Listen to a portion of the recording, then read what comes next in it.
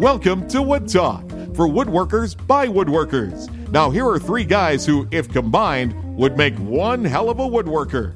Mark, Matt, and Shannon. All right, it's Wood Talk number 310 for May 23rd, 2016, and I'm back, baby. You had a week off from me. Maybe some enjoyed it. Maybe you enjoyed it a little too much. Mahalo, Mark. Yes, mahalo, aloha.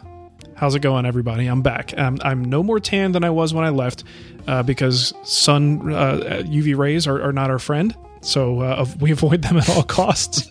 I almost didn't even bring a bathing suit because it was like, oh, I'm not really going to do anything with the water. I mean, we'll go to the beach, but I don't have any desire to go in. I was going to say, you went to Hawaii and spent like 3 hours in a tattoo parlor, didn't you? It was, yeah, I did. It was all about the tattoos. It was all about the food and culture and driving around and seeing things and ultimately just relaxing. And that was the point of the trip.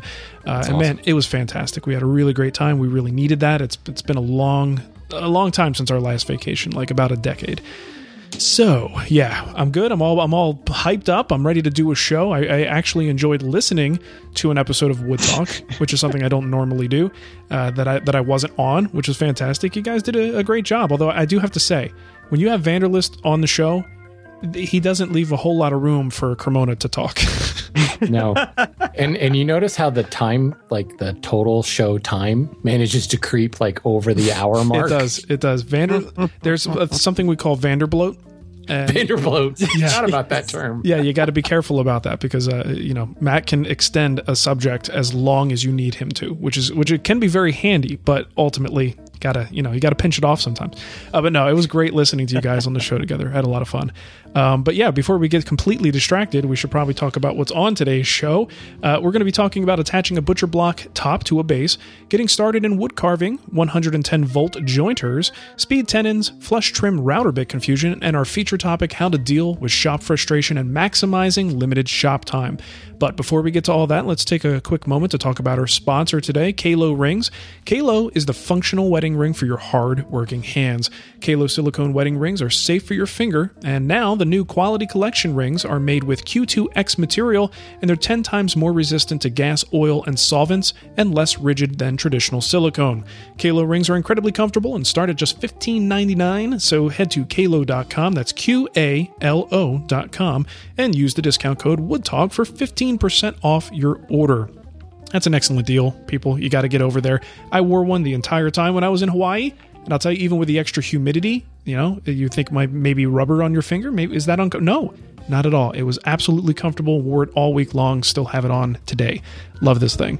We don't have anybody individual to thank for donations. No one loves us. I guess you guys didn't do that good of a job last week. I was going to say, is it any wonder after last week? I mean, come on. They're actually got a bunch of emails asking for money back. So yeah. That's unfortunate. But if you want to help us out and donate a few bucks to the show to keep it running, you can do that. Just go to woodtalkshow.com, look in the side column for the donation links, and we'll mention your name at the beginning of the show if you do. If you don't, we won't. Simple as that. So let's get into what's on the bench. Mine should be fairly quick. We kind of touched on where I've been, so I obviously haven't done a whole lot in the way of woodworking. But a traveling woodworker, you sort of have this sense of always looking for inspiration and ideas and stuff, so you walk around and you see furniture in a hotel, and it doesn't matter what hotel I'm at. I could be in like a Holiday Inn in Cincinnati, and I'm going to be taking pictures of furniture that I see. There's always something that catches my eye, and there was plenty of inspiration in this hotel in Maui. So I got a bunch of pictures of that stuff, things I'm like, there's a future Wood Whisperer project, or at least something like it. But there's definitely inspiration to be gained when you go out of town. I just love doing that. We also got to see a lot of great furniture and small local shops featuring local woodworkers. I've got a link later on that I'll talk about a particular one that caught my eye, but it's very cool to see. If you go off the beaten path, there's a lot of these shops that's geared toward tourists, but you can tell they really go out of their way to showcase local talent and local people who are making these things, not stuff that's just coming off an assembly line. So you feel really good when you actually, if something costs $50 or $60, you kind of feel really good about buying it because you're actually helping out an individual craftsperson in that area, which was fantastic. The other thing, you mentioned it before, Shannon. I did get a tattoo. I figured, you know what? I still have some skin that doesn't have ink on it. Why not?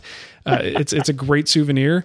When we first came into I don't know if that's the right tree. I don't think it was at the airport, but after we went on a few little like tours around, I saw in several places these banyan trees. And if you're not familiar with these, they are these creepy looking trees that kind of grow almost like parasitically. They grow on top of other trees. They grow on top of buildings, and the root system and the sort of the main trunk, if you will, is actually a bunch of smaller pieces that come together. This thing looks creepy as hell, but so awesome. Almost like something I would see in my mind's eye in a Tolkien story. Really, really cool. But I've seen several on the island. Thought it was fantastic, and that's what I got on my arm. Is a beautiful banyan tree that is swallowing up a building, a doorway. So fits in with the sort of theme of the rest of my tattoos. Thought it was cool and a great souvenir. And definitely, again, something that inspires me to build furniture. I don't know what it is, but a cool tattoo of a tree makes me want to get in the shop. So, yeah, sure. So good time. Permanent souvenir. It's good stuff. I like it.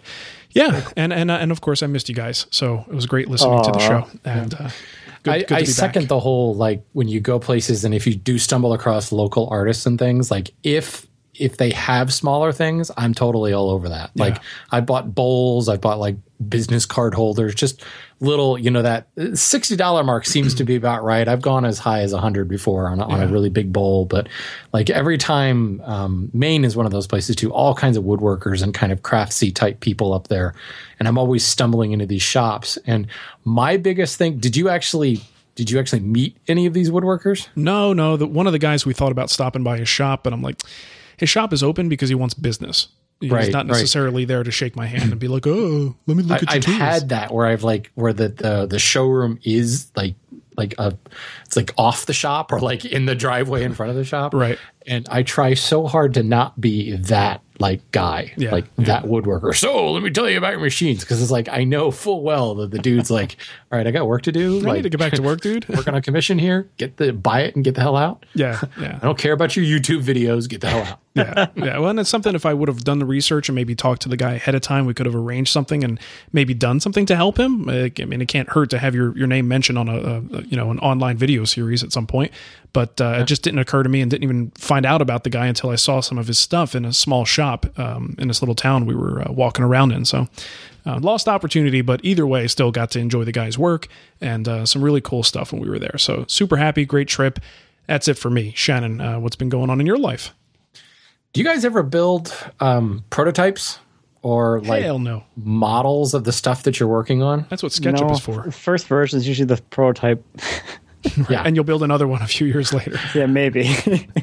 I am exactly the same way. I've like a lot of like the really like artsy, design savant type woodworkers. I'm always seeing, I built this scale model, and I think it's encouraged in design school and everything. But I'm just like, nah, I'm not going to do that. Yeah. But I was filming a section for the hand tool school, this blanket chest, and most blanket chests of the period have that internal like candle till, and it's really kind of an anachronism that a modern blanket chest, I don't need that. So I'm not including it on mine, but there's been enough questions about it. I'm like, all right, I should probably just build it. But I don't want to put it in my own. So I'm actually doing a mock-up of it. And I decided, well, rather than milling up 16-inch wide boards to do a mock-up of this thing, I'll just do it to scale. So I did it at half scale. That's a lot of fun. Nice. I could like even go quarter scale and have even more fun because it's just like little tiny pieces. In my case, I'm using 8-inch wide boards instead of 16-inch wide boards, but like everything, including the thickness, is scaled down. So I'm like cleaning out just random scrap from my box and like making a functioning, and I went all out. Like I dovetailed the corners and everything. I did it exactly as it would be in the full size. I just did it down to scale. I had a lot of fun with it. Just because it was so quick, because everything is so small, and especially like the joinery, you're instead of cutting 7/8 inch wide mortises, I'm cutting 1/4 inch wide mortises. That you bang them out in seconds. It was a lot of fun. I can't say that I'm gonna like start building scale models of all my stuff. Yeah, but I got to tell you, it really helped crystallize like the process, and what was really cool because if I were then to turn around and like incorporate that in the full size model, and from my perspective, actually film it, it would be much, much, much, much tighter. it's the same thing. Like if you've built a piece of furniture like 20 times, it's you can put on a really tight presentation on it. But it was interesting. And I came up with some cool ideas that maybe like if I did it in a project in the future, like how I would change it, how I would alter the process. So there's no question. Everybody talks about how it's an effective design tool. It's just one of those things like, I don't have time for that. I might try to make time in the future. Well, it sounds like for no other reason than it was fun. Sounds like you discovered that it actually doesn't take as much time as you expected it to, though. That's true. That's very true. And especially if you use like cardboard or know, foam board, you don't have to use wood. But at the same time, when you really thin the stuff out, like, if you go quarter scale, if you figure your average thickness of, furniture pieces could be anywhere from, 3/4 inch to maybe 1.5, 2 inches, we'll go to quarter scale. And now you're dealing with really thin pieces that in some instances you can rip them just by using an X-Acto knife to score it and then snap it, Right. And it was a lot of fun. I enjoyed it. This makes me feel like this is one of those areas where we might be bad influences in terms of showing other people what our habits are. Because if you think about it, and I know, at least for me, I'm speaking for myself, and you guys correct me if I'm wrong. For us, our end product is not just the furniture, but the video. And in a lot of cases, it's actually more important that we get that video out and that the project looks good in the video. If we were just custom furniture makers, where the absolute most important thing was the end product project, it might be worth our time and make total sense. Because like you said, you do that first one, it's almost like a dry run, and then it always comes out better the second time. I mean, when we had that big mistake in the shop on the Barrister's bookcase build, where David sanded a little bit too much and we had to completely scrap those parts, guess what? Second time around, everything came out better. Those frames were just dead on square. Everything was perfect because we had a whole dry run accidentally, but it was there. So it makes me feel like we might not be doing justice to that part of the process by dismissing it so quickly and saying, I don't make scale models. Who does that? Well, people who want the best finished product the first time around, when they're actually giving that to a client or something. Yeah. No question. I have no doubt that much of what I do is not a good example. There's really no question in my mind. I don't know why anybody watches my show. Do as I say and not as I do, definitely. Have you ever been tempted, Matt, to make a scale model? Not really. No. It doesn't. I don't know. I feel like if I'm working on something, I just do it on the actual project. I don't know. There is something exciting about that. I mean, I've been a proponent of like designing on the fly, which always makes actual real designers and furniture designers think I'm an idiot. But I like the thrill of designing and making decisions when it matters. Yeah, I'm the same way with like cutting new joinery or trying new things. It's always on the project parts. It's never on some practice parts. Yeah. So I never grab some boards and practice dovetailing. It was always like higher risk, like this is the only drawer that I have to do this on, and I better get it right the first time. I mess up, I'm getting another part.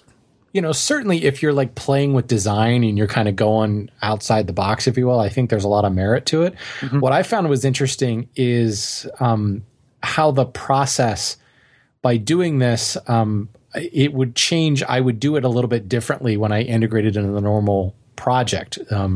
And that's just comes from like if you ever build the same exact piece more than once, you refine that, you get more efficient, and you come up with little shortcuts. For instance, like this till, it requires essentially 2 mortises on both sides of the case. And I was laying it all out and I'm like fumbling with the parts and like tracing around them. And then I was like, wait a minute. These 2 get glued together. So I just went ahead and glued them together. So I had this like L piece instead of 2 separate pieces. And I traced around the whole thing because it's all the same mortise. And it was like, that's like such a stupid, simple improvement to the process, but it made the layout so much more accurate. Yeah. To the point where I actually refilmed that section to show how I did that instead of me fumbling about holding pieces in place and clamping them in place. And that was like, one of those kind of light bulb type moments that only happens when you build that piece of furniture more than once. Right. It's something that like the one-off furniture maker really kind of misses out on. Yeah, no doubt about it. Refinement of process. Mm-hmm. Yeah. Well, it sounds like a good experience, man. Very cool. Now, Matt, I see you got a note here that you went to a lumberyard. I did. Do you consider that slumming it? I do. Were you asked to leave? You go hang out with the regular people? No, it was a good experience. I've never been to one before. So, no, seriously? Yeah. I was making a joke, and you actually have never been to a lumberyard. Correct. Yeah, That's the only lumberyard I've ever been to was Rockler or Woodcraft. If you want to call it a lumberyard, that doesn't count. Which I don't. No. It's like a lumber boutique. Yeah. If you want to call it anything. Yeah, I had a really great week last week. Last week was the first week in a long time I wasn't editing a guild video, so I kind of took the week off. My bad. I didn't edit any videos for my channel either. I just did my shop update, and that was it for the week. So that felt really good. I just kind of, got caught up on some stuff around the house and just, did what I wanted to do, which was fun. And one of those things was to go to the lumberyard to get some 12-foot cherry for my trim. I have I think a 10-foot window that I need to put casing around, so I need something that's like 11 feet long when it's done. Don't have anything that long because I don't have anywhere to store anything that long, so I was kind of forced into this whole going to the lumberyard thing. No choice. Wow. But it was a good experience. I mean, I think one of the hardest parts about like getting there or getting into the whole like what do I do when I get there kind of thing, because they're all kind of different, and it's like it's a yard, it's not like retail kind of thing. Mm-hmm. So like, where the heck do I go? Like, who do I talk to? Because there's an office and there's a yard office and there's like the wood. So like, I just wander around. If anybody stops me, I'll run away or whatever. Just give him the finger. But actually, one of the most interesting revelations I had when I was there was the fact that everything they had there was kiln dried.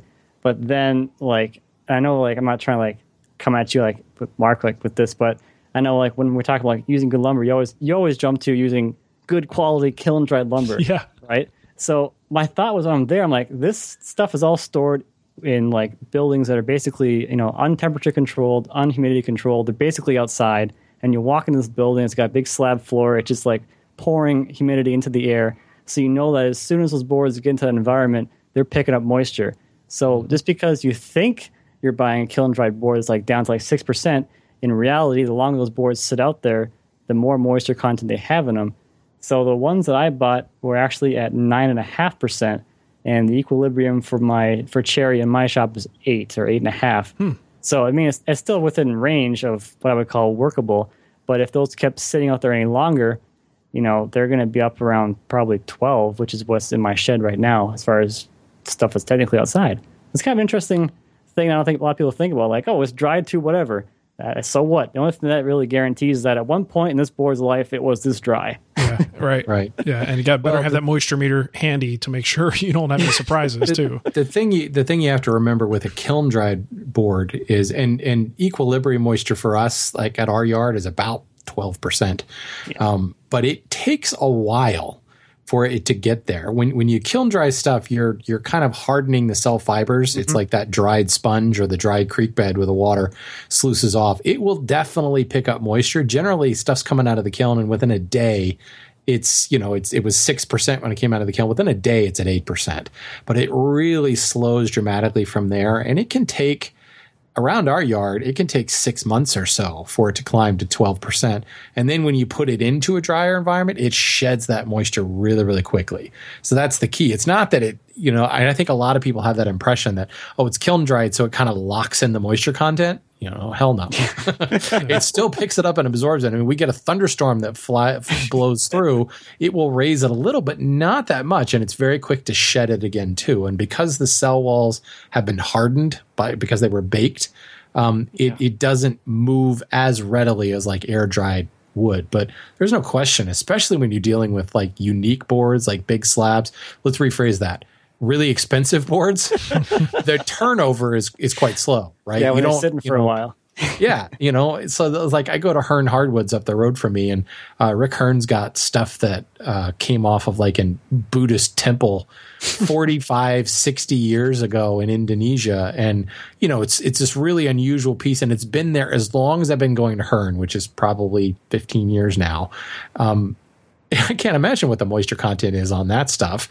It's probably equilibrium because it's been sitting there for so long. But I guarantee you, if I took it into like a climate controlled shop or whatever, it would drop that moisture pretty quickly. Nice. So that's just another point of acclimating your wood to the environment when you get it home. Yeah, I think that's key too. You got to know your shop. Like you're very well aware, Matt, of what your conditions are and what the wood should be when it's ready to go. And a lot of people probably don't even think about that. So they could assume that this board is ready to roll, take it home, and don't have any idea that the humidity changes and the equilibrium point is very different. They might have to wait a little while. Mm-hmm. Well, cool, man. That sounds good. Well, it's nice of you to be amongst the mere mortals out there who have to purchase all their wood. The great unwashed that have to go. Exactly. The unsullied. No, wait. That's the opposite. Never mind. I think Game of Thrones on the brain. All right, so let's move into what's new. Sully. Yes, that. Let's move into what's new. And speaking of moist wood, there's a woodworker in Maui that I came across, and thinking the whole time, I'm so used to woodworking in Arizona, what kind of changes I would be in for to work in such a humid environment as an island, the climate on Maui. And I just thought that whole thing would be interesting to have a conversation about this with someone. But as I was going through some of these shops, found some great little, beautiful, elegant boxes, other pieces of larger furniture. I was very impressed with what this shop had. And they all were referencing this one gentleman named Peter Narramore. And you can go to his website, peternarramore.com. Just a great furniture maker. And you could commission pieces. And his shop, like I said before, his shop is open, but I wasn't about to stop in because, like I said, he wants to make money, not talk to YouTube woodworkers. So, yeah, really cool stuff. Lots of stuff that you could look at on his website, but really an accomplished craftsperson. I think he was in Fine Woodworking. The brochure I was reading said he was on the cover of Fine Woodworking in the 80s, I believe. But really cool, really cool guy just making his living out there on Maui. I can't imagine there's a ton of competition for that type of studio furniture and fine furniture he makes, but it looks like he's doing well. His portfolio is interesting. It's not what I would expect from a Hawaiian woodworker if there is such a stereotype. But, right. A lot of Empire and Regency style furniture. It's interesting. I would not expect that at all. Right. Yeah. Although I guess there was a lot of British influence, but whatever. Yeah. It's cool. Yeah, it's awesome. Good stuff. Definitely check it out. This is me, isn't it? Yeah. It is you.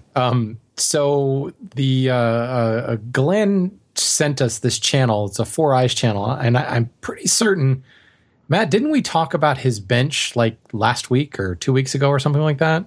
I don't know. We very recently we featured a video by this guy on his bench. The funny thing is I totally didn't put two and two together.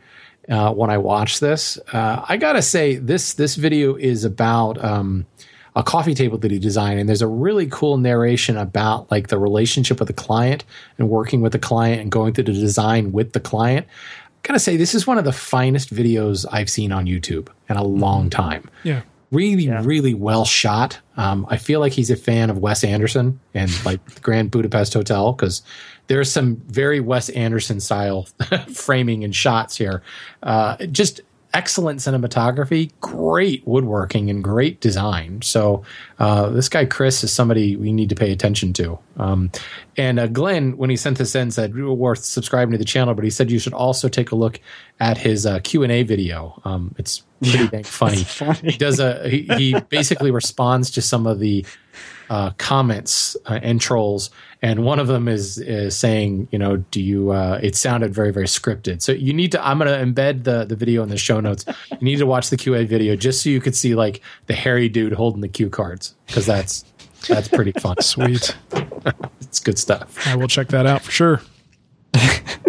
This next one is from Nate. He said he thought that we'd be interested in the following article. This is a listing of, I guess there have only been 6 desks in the Oval Office. Wow. Something I've never really even thought about, to be honest. But they're all here in this list to give you a description of each of the desks and who brought them in. I guess you can, if we need the president, you can pick whatever desk you want and bring them in. And there's only been 6 of them. Interesting. So, I thought that was kind of weird. There's only 6, but hey. Well, there's that quite a variety desk that Nicolas Cage had to break into to get the little. That's right. Was that National Treasure? I think. Yeah, that's true. Good point. That's really cool, though. Only 6. That's Yeah, and they go through all different kinds of designs and styles. So the Resolute desk is super ornate as far as the carving goes, and you got something pretty plain like the C&O desk here, which is made of humble walnut. Wow. If I were the president, I would just go to IKEA and get a metal frame with a glass top and put my MacBook on there and be like, there you go, nice and clean. That's how the president likes it. Very cool. All right, let's get into Kickback. This is where you guys have some stuff to say to us about previous shows or stuff we talked about. Sean wrote in, he said, many shows ago you talked about hearing protection in the shop for what each of you do. I love the idea of Bluetooth, but I hate the big earmuffs. Thought I would share this Kickstarter campaign for a new style of Bluetooth earphone that has been built into a traditional ear style ear plug. The little foam plugs that you pop in your ear. Now, I won't even let's not put the link to the Kickstarter because it looks like this product is done. The Kickstarter succeeded and you could just buy it. So go to plugphones.com. That's plugphones.com, and it is what it says it is. And the question is how. I always have this concern about how well it holds up, what kind of charge you get, battery life on it, and I don't know. We'll see. But I'm for the price, it's super fairly priced. And I just bought it, by the way. Okay, well, as I was doing the show notes for this, I'm like, this is cool. I'm buying that. Because it's certainly, I only have the planer in the shop, but it's fantastic for like cutting the grass. And I wear those big like earmuff things with the plug in it, and that's hot and sweaty when you're out cutting the grass. So this is going to be used a lot, I think. There are times where it just makes sense. When I was turning on a lathe the other day, I like to wear a face shield, and trying to get like the big earmuffs on while I've got the face shield on is really uncomfortable. So there's times where you just want a slim, low profile hearing protection, and there's nothing better than plugs, but you can get the best of both worlds here. And it's $25. They're cheaper than I thought they would be. Yeah. And there's one for 30, 29, I guess a special contractor one or something like that. But geez, I mean, most anything with electronics in it, and Bluetooth especially, is you're looking at usually $100 for these things. I would expect at least 49. Now, there's a couple things going on, and they have an Indiegogo campaign running right now. So the only thing I would say is when you go to plugphones.com, there's several different models, some that actually plug in, and then some that are Bluetooth. So I think the $25 ones are not the ones you plug in. Oh, you're right. You're absolutely right. Yeah, because I just paid $80. So don't tell me that. Yeah, so it's the Liberated series. So I misspoke there. Right. Yeah. So for the Bluetooth one, it's the Liberated series, which is on Indiegogo. It's been funded, and they expect to ship in July. Gotcha. Thank you for clearing that up. That's with shipping and everything. That was $80. Okay. So just. Yeah. So it's priced about where I would expect it to be priced. Right. Never mind. But honestly though, because the $25 ones, I mean, these are the kind of ear protection things that we have at the mill. Just those little like foam thingies on the string. That's what they are. But the string has a plug that comes off of it and plugs into your whatever your device is. But that's bad. That's pretty cool in and of itself. Sometimes you just run that down your shirt, and it's not that big of a deal. Well, cool. All right. Very good. Thanks for clarifying. Sure. Oh, I was a little freaked out because wait a minute. Does Mark have a coupon code I didn't know about? That would have ticked me off. Yeah, I can see why. All right. Well, I can't remember when this was. It was a couple of shows ago. I was telling you guys that my wife had bought me a drone for my birthday. And we got several comments, and we said, I think on the show that, will you be doing shop videos from a drone? Well, Chris wrote in and he said, I hate to brag, but I did a drone in the shop video about a year ago. It was super hard to fly in the shop without crashing into any tools or my brother. And he posted the YouTube video of the drone. And Chris, I got to say, I'm going to be a YouTube troll right now and say, what is up with the music, dude? Oy. Oh, man. It was pretty bad. So fun video to watch. Just turn the sound off. I'm officially a YouTube troll. Yeah, but isn't that like the number one troll comment? Great video, bad music. Too bad the music sucked. Shut up with your stupid comments. It's all good. It is fun. These drone videos are awesome. Well, cool. Who's got the next one? Oh, it's I didn't think my name was on this one. Did someone put my name on it? That's hilarious. I thought I was waiting for Matt to talk. All right, so let's go through this real quick. We made some Photoshop requests recently, and some people obliged. Those are always fun, right? So we'll post all these in the show notes. And Shannon, just so you know, I put them in the shared Dropbox, so you should have them there. Sean wrote in. He said, many shows ago you talked about, someone is moving crap around. Yeah, but there's a duplicate in there. Oh, is there? Okay, well... So it wasn't your name on this. It was somebody duplicated that cell. Oh, that's so confusing. This is what happens when you use it. You were about to confuse the audience and talk about Bluetooth. Yeah, but I'm totally confused myself. All right, so either way, we've got some funny Photoshops. We've got Shannon as Captain Morgan. We've got Exercise Matt, where Matt's head is on a female bodybuilder. We've got an actual hybrid where, in the beginning of the show where we say that the three of us would make one hell of a woodworker. Well, it's basically my body, Shannon's face, and Cremona's hair.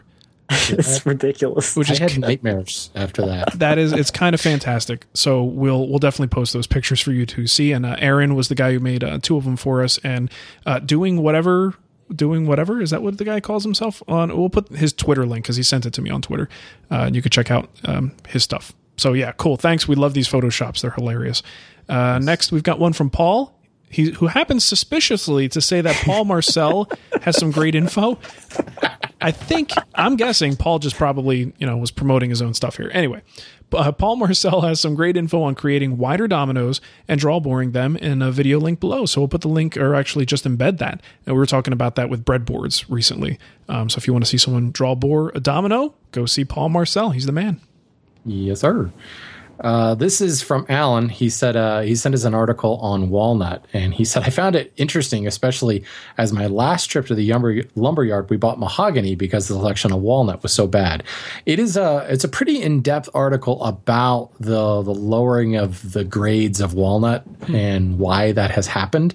It's interesting to me because there's a bit of a rant feel to this article.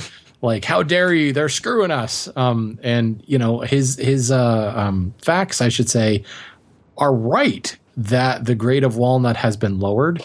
It's been that way for many, many decades now. So if you're ever confused about, just walnut is a gnarly wood. The tree itself is gnarly. You really can't apply the same FAS standards that you would to, say, maple or oak as you would to walnut, because it just doesn't grow that way. So I'm going to include the link to this article. I think it's worth a read, but to be self-serving, I'm also going to include a link to an article that I wrote at my day job about specifically what the NHLA walnut lumber grades are and how they differ from everything else. So it's key to know that when you go and buy FAS maple and you buy FAS walnut, they are not the same. There is a different grading standard. So yes, very cool. And ironically, it's more expensive. Walnut's very expensive right now. Go figure. Yeah. Good. Cool. Good stuff. I read that one. It was interesting. This next one is from Michael. Hey, he says that as opposed to the other ones that he does not read that one. I read it before knowing about it on here. You should have done that instead of going to the lumberyard this week and wasting your time there. I didn't even look at the wall, to be honest. I probably should have. Where are we here? Okay, so this is from Michael, Matt, Shannon, and Old Matt. Thanks for keeping this ship afloat. I got to listen to your home improvement episode while, interestingly enough, building a picnic table on a deck I just finished.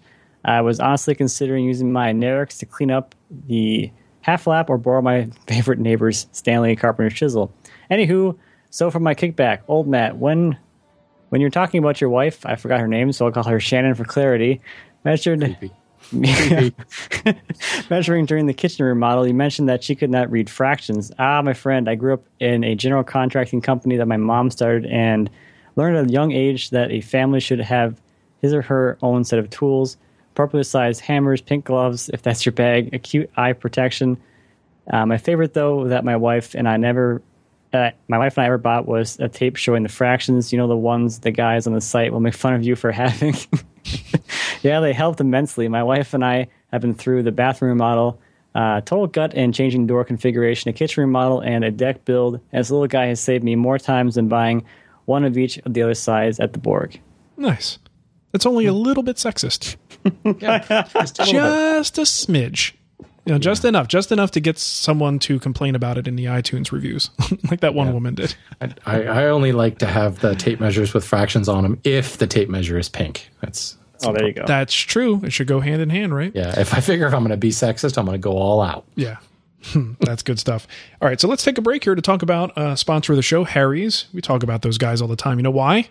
Because they make great products. And in fact, I came home from Hawaii and had a special little gift, a Father's Day shave set from Harry's. I opened up the box, much to my surprise. It was a beautiful razor with a really nice, elegant black handle, a bunch of replacement blades, and of course the shaving cream. But they have this, I don't know if this is available in some of their other kits, but they've got this little metal block that you can drop the razor into, right? So you can kind of keep the razor up vertically, displayed out, because it really is, the stuff looks so nice. It's kind of like a little art piece in your bathroom. But I was really impressed with this. And I think Shannon, you got one as well, right? I did. It's very nice.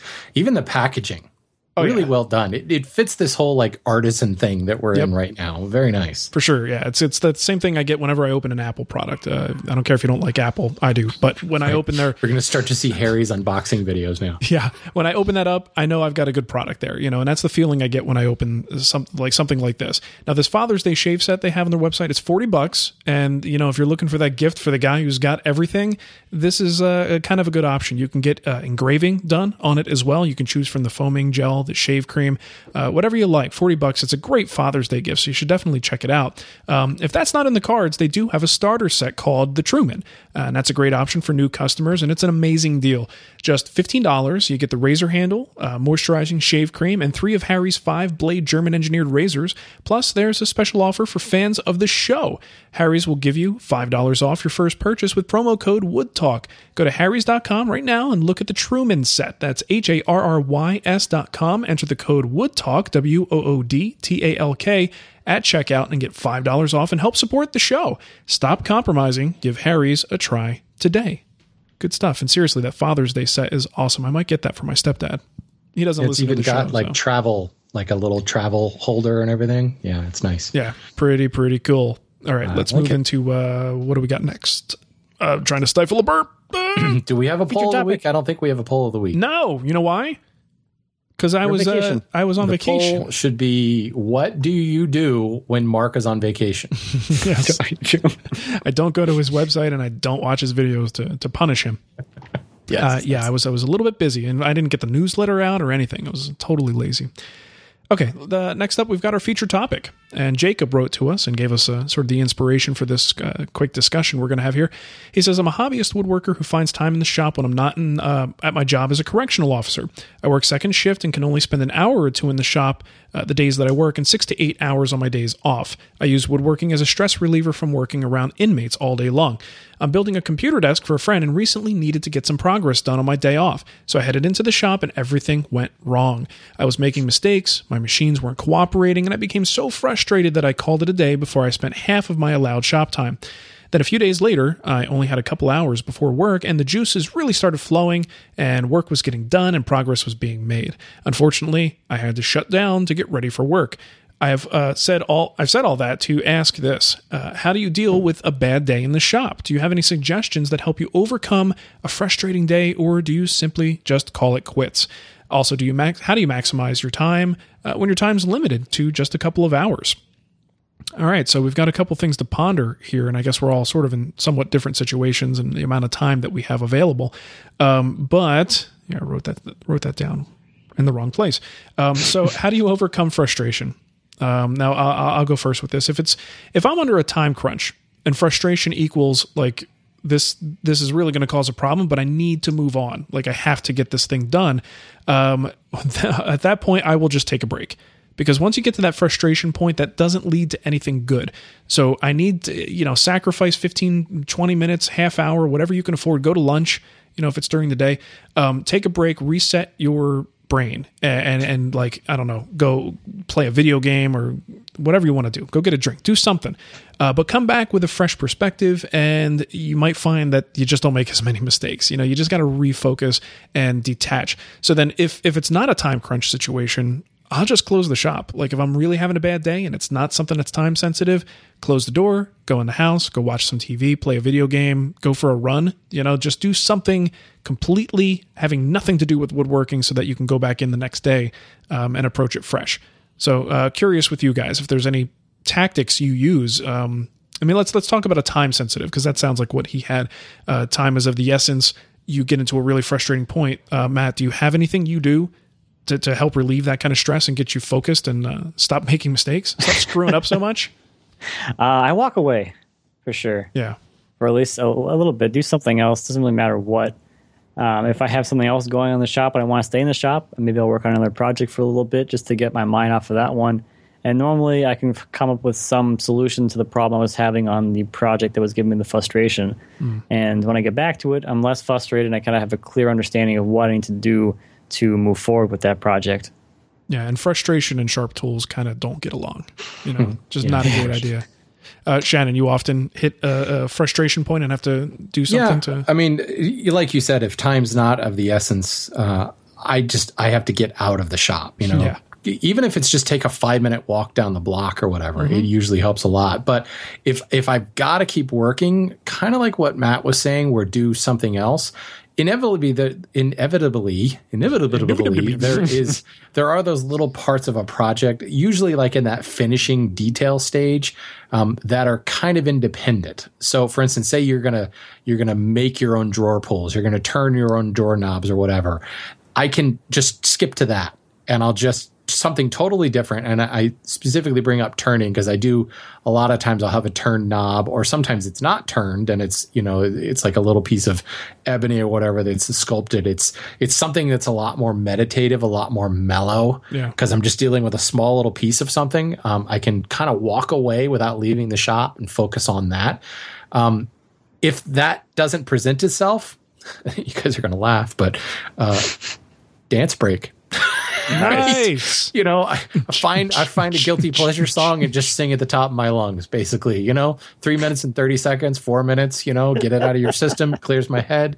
Hey, I was a music major, you know. I love that. Not a bad idea, man. You know, I mean, if I were Mark, I'd go play the drums, you know. You go. Put on Tom Sawyer by Rush and just rock and out. Pretend I can actually play it. Yeah, you know. Sometimes I just gotta like sing at the top of my lungs and just kind of clears everything out. Gets it gets my breathing in line, and I'm good to go. You know. Well, and you know, if you meditate, which is something that I do, that I find that to be very helpful. If I'm frustrated about something, that helps me focus and clears my mind very nicely. You know, the other thing is I can see if you don't have a lot of shop time, you're greedy about your shop time. And maybe that's the wrong word, but you are protective of it. So you can't even imagine, like you said, losing half of my allowable time. But if it's something that's going to cause you more do-overs and reworks and things, you're just going to eat more time grand total if you stay.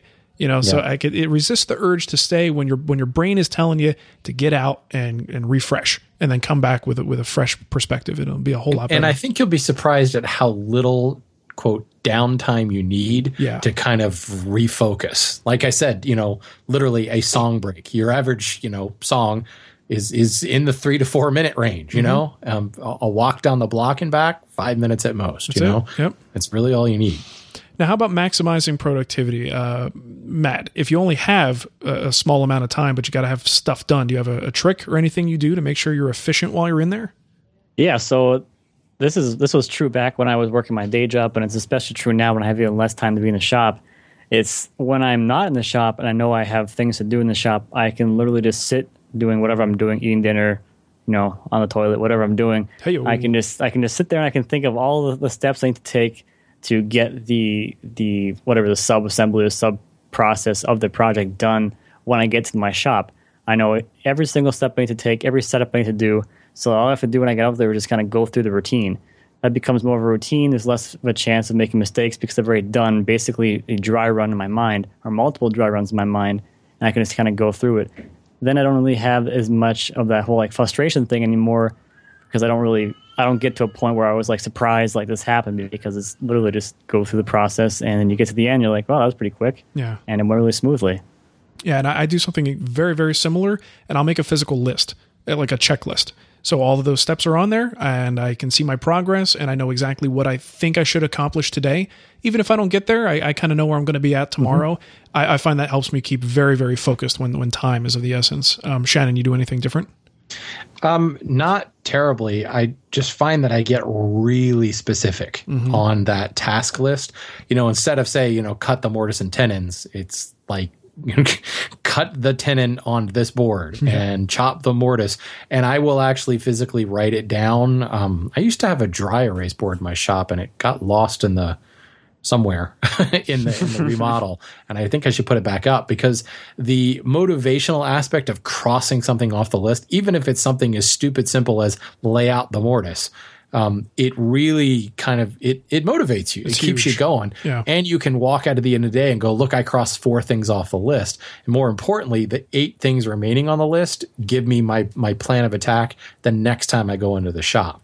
So, you know, it may sound like, well, I don't have time to be making all these lists, but, you know, I find that physically writing them down is helpful. But like we said earlier, you know, go take that walk. think about that stuff when you're on a walk. Like when I go out for a walk, I rarely listen to music anymore because I'm kind of working things out. I'm figuring out the next shot in my shop, or the next physical task that I have to take, or what I'm going to have for dinner. Right. Stuff like that. And it really helps. It goes a long, long way to focusing you. And instead of doing that 5 minutes of kind of standing around staring at the wall, what am I going to do? You walk right in and you're immediately productive. Yeah. You know what? You bring up a really good point about the subtopics and breaking down the details. Because if you don't do that, and let's say you put on your goal for today, make frame and panel doors. Well, there's a lot of steps that have to happen to make a frame and panel door. So if you don't reach it and you only wrote that down, you don't check anything off. But if you have mill the stock, cut it to length, rip it to width, cut the mortises, cut the tenon, you have that like each one down, it's going to make it so you're going to feel so much more productive and be able to monitor your progress. So that's a really good point. Yeah. I wrote a post about this a while ago. It was actually in reference to my Rubo workbench, because that was a project that it just took forever because I kept starting other projects. Right. And I worked on my workbench top on sawhorses for a long, long time. But I broke this down when it came to actually installing my leg vise. And, instead of install leg vise, it was like a 38-step list. Yeah. But I'll tell you what, it really motivated me. I'll drop the link in the show notes if somebody wants to see literally how specific I got. But It made a huge difference in getting it done. Good deal. Sounds good. All right, let's move into our voicemail. First one here comes from Matt, and he's got a question about router bits. Hey, guys. It's Matt Kummel from Connecticut. For my next project, I need to duplicate some curved parts, and I was thinking about making a pattern and using the router. I'm now completely stuck on choosing a pattern bit. I've looked online, and I found that I'm both spoiled for choice and paralyzed from too many choices, so I was hoping you guys could share some advice on how to choose the right router bit. First of all, there's just a confusing mess of features that are mentioned. The number of flutes, shear cutting, spiral cutting, up cutting, down cutting, compression cutting, bearings on the top, bearings on the bottom, bearings on the top and the bottom, steel bits, carbide bits. So once you've gotten through that gauntlet and narrowed things down, do you make a different choice if you're using a handheld router or if you're doing it table-mounted? And the final question that I had was, I think I just multi-questioned this one, but what drives the choice of cutter diameter? How do you choose whether it should be a 1/8, 1/2 inch? Is there something that's special, or is it just go with the biggest one you can get away with? Thanks a ton. Love the show, and looking forward to a bit of assistance here. I'll talk to you later. Bye. All right. Well, I think going through like all the details of the various router bits and buying advice, it's a little bit beyond the scope of what we're doing here today, but we can answer his questions. He says, handheld versus table, do you use different bits? For me, I like to have a variety of flush trim bits in the shop, because if you have ones with the bearing at the top, ones at the bottom, maybe you have a compression bit, and maybe you've got one with a bearing on both, there's versatility and options. And there are just, times when you hit this certain situation where you can't put the template on the side you want to, or, there's these weird limitations you confront. And if you have different length bits with different diameters and different bearing locations, you have more options. So not everybody can, collect that many bits, but it is the reason why these things are out there, because it makes it much more versatile. But generally speaking, anything that I use in handheld is also just as likely to be used in the router table, if I choose to do it that way. I don't have anything that I specifically go to except for the Big Daddy bit. That is the only one from William Ng's shop, WN Woodworking School, his store.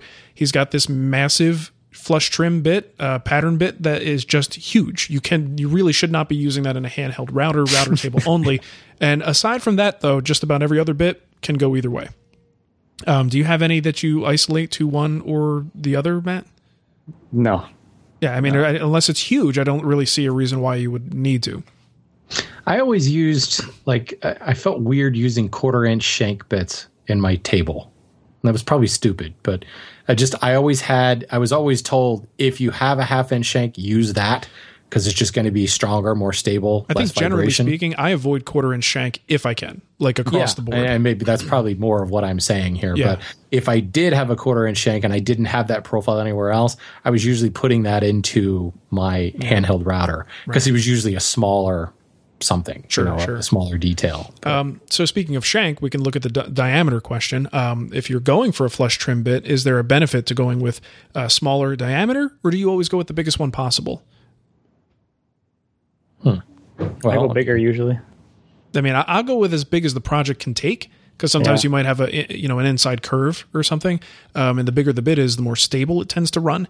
So I will generally go as big as I can for the project. But and when you're doing that flush trimming operation, if it's too thin, I always feel like I'm going to flex the bit, but because you're putting pressure against the bearing as you do it, and sometimes you might put a little too much pressure on there, and I feel like a thicker bit, a larger diameter bit, is going to resist my pressure against that bearing a little bit better.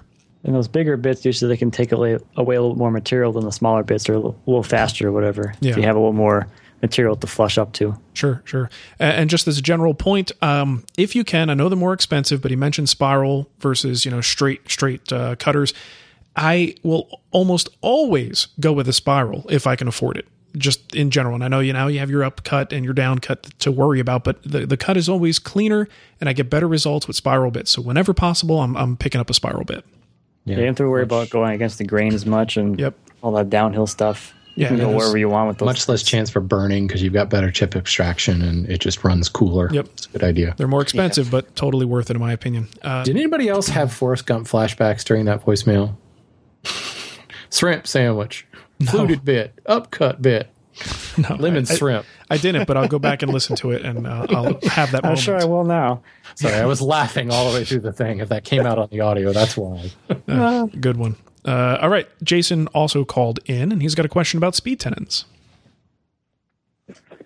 Hey, Mark, Shannon, and Matt. This is Jason from Stafford, Virginia. I just had a quick question for you guys. I'm not sure if you heard it or saw the article a while back. I think it was Fine Woodworking. But in any case, they called it the speed tenon or the 30-second tenon. Essentially, you cut the shoulders of the tenon on the table saw like normal, and then from there you pull the piece back and you actually slide it forward into the blade, basically shaving off what you would normally take with a tenoning jig cut. I've been using it for a little while now. It's super fast. It works very well, but some might, consider it unsafe. So the article talked about that, and I think the article was actually questioning if it was safe enough for large magazines to put out as part of something that's safe enough for people to do. Just wondering if you guys have ever done it or what you thought about it. I use it, and it works great. I love the show, guys. Keep it up. Thanks. Now, what's cool about this is if you Google speed tenon, you'll find Fine Woodworking's video by Asa. Like, this is pretty old at this point. And then you find Bob Lang's video out there that's kind of a rebuttal to it. This is like watching the mudslinging back and forth between the two magazines is a little like watching, like the nerd equivalent is like, what's better, Star Trek or Star Wars? Except for this is like the woodworking equivalent of that. It is hilarious. And the funny thing is there's actually... Asa did the first video, right? And the first video shows the method that Jason is describing. So you're basically nibbling away after you cut your shoulders, you're nibbling away and you're actively pushing into the blade, but running it across, letting the side of the teeth chew away the material. The scary thing about that is if you happen to push it up too far and then you're going, left to right, that blade could really take a hold and take a nice big bite and you're not expecting it, right? So it's really relying upon your ability to just push it forward just a little bit each time so that the blade isn't taking off too much at once. Think cove cutting jigs on the table saw, right? When you're going at a 45-degree angle, only this is using a miter gauge in the fence. So if you look at the Bob Lang sort of rebuttal to this, he talks about how it's not safe to use the fence. His method is better. He likes to basically kerf it out, right? So he does the shoulders and does a bunch of kerf cuts and then uses a chisel to remove what the blade didn't get with the kerf cutting. So two very different methods. I don't know that I would call Bob's version a speed tenon anymore. Because by the time I'm taking that, each face of my tenon has to go back to the workbench and be hit and smoothed with a chisel. You lost me. It's got to be faster than that. So, first of all, you guys familiar with both of these methods? The one by Fine Woodworking and then Bob Lang's. Yeah. Okay. Yep. And I remember the mudslinging. It was fun to watch. It is. Go read it. There's hundreds of comments to read through. It's endless entertainment. So here's the Go question. read the comments. Yes, that's one of the first times I'll tell you to go read the comments. It's actually better than the content in this case. Oh. So Matt, you ever done one of these speed tendons in a pinch? I haven't, but I do something kind of similar if I'm really depends on my mood. So I usually do the cheat cuts with a dado stack. I'll waste out the material with the dado stack. And then if I'm kind of feeling kind of handsy, I might run that tendon back and forth over the dado stack to get rid of the ridges from the dado, if there are any. Yeah. But other than that, that's about it. The closest thing I've ever gotten to this, because I just have other methods I prefer personally. Oh my God. Nicole just handed me like a corn fritter or something. What is this? It's like a squash fritter from our garden. Did you bring enough to share? No, you can't have any. I'm not going to chew on the show. Somebody else talk. I got to finish this. I don't make speed tendons. even when I had power tools, I don't think I made speed tendons. Maybe. No, I'll wait till I eat dinner. Well, this is a fantastic thing I'm eating here. So totally aside the point. The funny thing is, I think that the ASA method does make me nervous. Like, I can see why a qualified, experienced woodworker could do it. There's a lot of things that an experienced woodworker is more comfortable doing that involve manual dexterity that still fall under the category of dangerous for other people. The Bob Lang's version, I just don't think that that's something I could call a speed tendon. Like, yeah, it's quicker than some methods, but I would rather see him just waste away as much as he can without moving the piece side to side.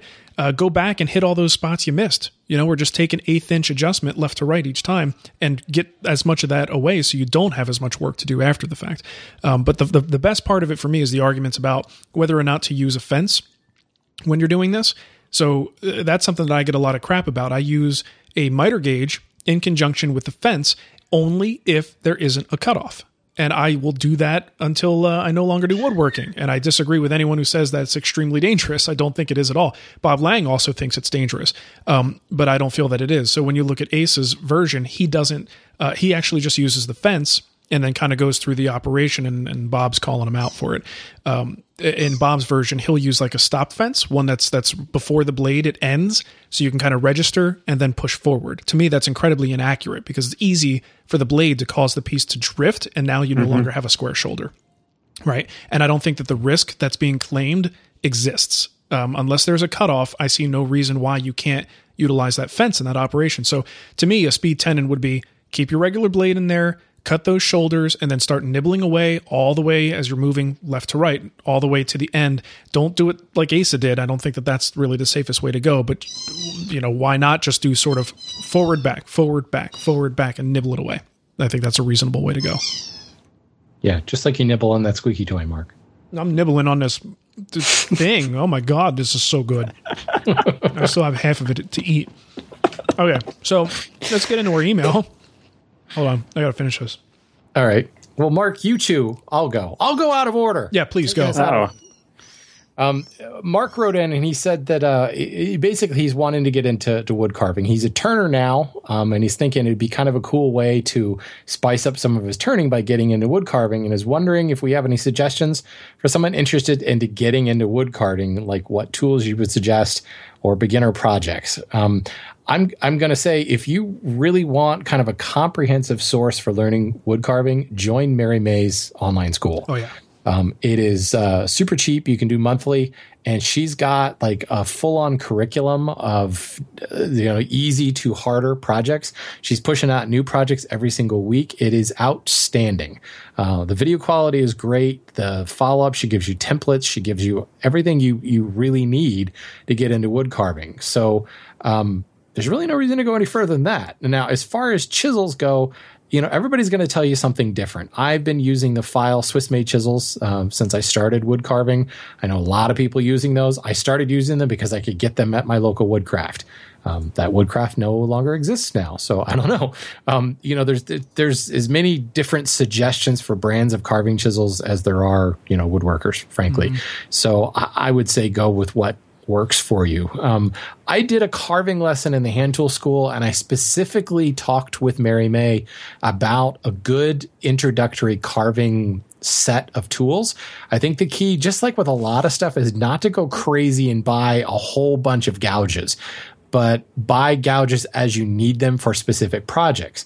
So that being said, a good set would be about 6 or 8 gouges, and this comes from Mary. I will put this in the show notes, but real quick, we're talking about a 6mm V gouge, 60-degree V gouge, 3 3mm and 6mm, 14mm number 3 sweeps, a 14mm 7 sweep, a 10mm 8 sweep, and that really covers a huge variety of projects. This is what she recommends in her school as well. She said, if you really want to get fancy, throw in a 14mm number 4 sweep, 6mm number 7 sweep, and a 6mm number 8 sweep. Again, all that will be in the show notes. But with those, 8 different gouges, I have those, and I put them into their own tool roll at one point. And honestly, I rarely dip into my other tool rolls. I use those for just about everything that I run into. Nice. So there you go. There's your introductory set. When you go see Mary, don't creep out on her like Matt does. Not Cremona, Vanderlist. She doesn't like that. Old Matt, new Matt. That was the established naming Matt. Paradigm we came across. All right. Jason wrote in. He says, huge fan, blah, blah, blah. Thanks for everything. Thanks, Jason. We appreciate that. But we're pressed for time. My question is about attaching a butcher block top to a 4-posted kitchen cart. Without getting too specific, would mortising the underneath of the butcher block and using tenons on the posts present movement problems with the butcher block? Or should I use stretchers with slots for screws for movement? It would not be an end grain block. Thanks again for your help. So yeah, I think you are going to have movement issues. Most butcher blocks, given the width, and especially if it's one that's going to be side grain or, just like regular face grain, that sucker's going to move. You're also talking about something that's probably going to absorb moisture. So you do have to allow for that movement. I think going with the aprons is probably the best idea. You could certainly do like a mortise and tenon thing, maybe give it a little bit of front to back movement, like so that you have sort of a secure bond side to side, but just a little bit of movement front to back, and then drive your screws up through the apron, give them some movement as well, and you kind of get the best of both worlds. It would be a really secure connection that way, but no doubt about it, I think you got to use the screws through the aprons. You've got to allow that thing to move substantially over its life, otherwise you're going to run into some issues there. That's it. Yeah. That was a simple one today. Right. Okay, good. This next one's from Eric. He's wondering why there are no 8-inch jointers with 110-volt motors in them. What? And do we know of any, or is he just stuck with just doing a 6-inch because he only has 110-volt in his shop? What? Crazy. So I kind of had the same dilemma back at my old shop. I didn't have 220, and I ended up moving before it became really an issue, but I was looking for a jointer, an 8-inch at least, that came in at 110 volts. The only one I could find was the one from Delta, the DJ20. So basically you're looking for a jointer that has a 1.5 horsepower motor in it or somewhere around there. Not a lot of them do. I think a lot of manufacturers just throw a 3 horsepower motor in it just because. Why not? That kind of thing. Yeah. That's kind of, I was looking like, it can't be just that one nowadays. But yeah, pretty much all the ones I looked at, they're all 3-horse motors now. So you're pretty much stuck with, or 2 or 3 horsepower motors. They're all stuck at 220 now. So either find yourself one that happens to have a 1.5 horsepower motor, find yourself one of those Delta jointers, or I don't know, keep looking, or just get yourself a 220. Yeah, suck it up, get the electrician out there and do it. It's worth it. You won't regret it. It opens up a lot of doors, honestly. And the problem is some people just can't do it. They can't, don't have room for the upgrade or the type of box that they can upgrade, or the facility that will allow them to run the wires, which kind of sucks. But if you can do it, do it. You won't regret it. Borrow your neighbor's power. Yes, you could just mooch off of them, like I used to do with cable. I just imagine a big 12 gauge extension cord running across the street. Oh, it's gonna be bigger than that going across the street. Yeah, that would be fun.